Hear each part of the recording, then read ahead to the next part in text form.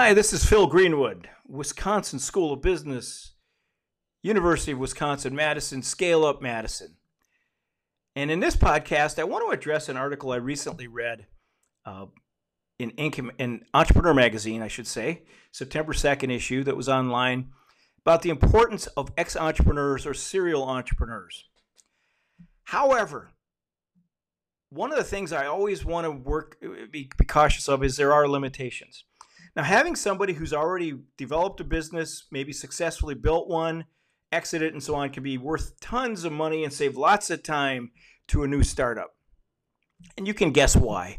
They've been through the rigmarole of strategy, vision, working with employees, customers, and such.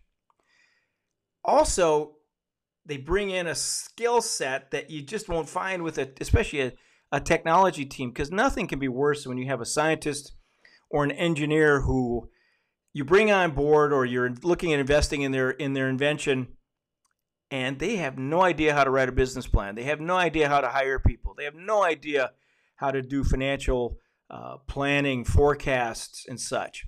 And so a serial entrepreneur can be really helpful in doing that. Now, one of the things I like to teach a case in some of my classes, and it deals with the venture firm Onset Ventures based in Silicon Valley. I think they're bigger now. They're in Austin and such. But at the time of the case, one of the things Onset does is they don't want to bring in that experienced CEO until after the business model has been developed and has been solidified for the venture they've invested in.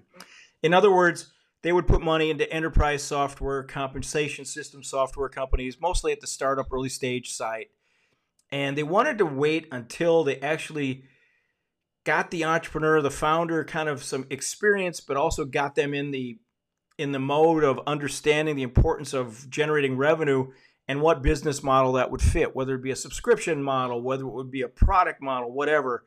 But once they got that set, then they would hire the CEO, the experienced CEO from another venture. Now, in my experience, one of the things that I have always found troublesome with hiring experienced CEOs, and you see it in cases, you see it with experience, and you see it in a lot of articles. The big thing is to go out and hire the CEO from a big firm. Let's say you're starting a startup restaurant. You hire a CEO from like a McDonald's or Chipotle, or a high-level exec.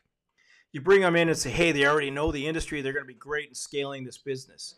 Well, a lot of times that doesn't work if they have never worked in a startup situation before, because they don't understand that you don't have the resources, the time, you don't have the people that understand the whole entrepreneurial concept, and plus the whole level of uncertainty and ambiguity that comes in.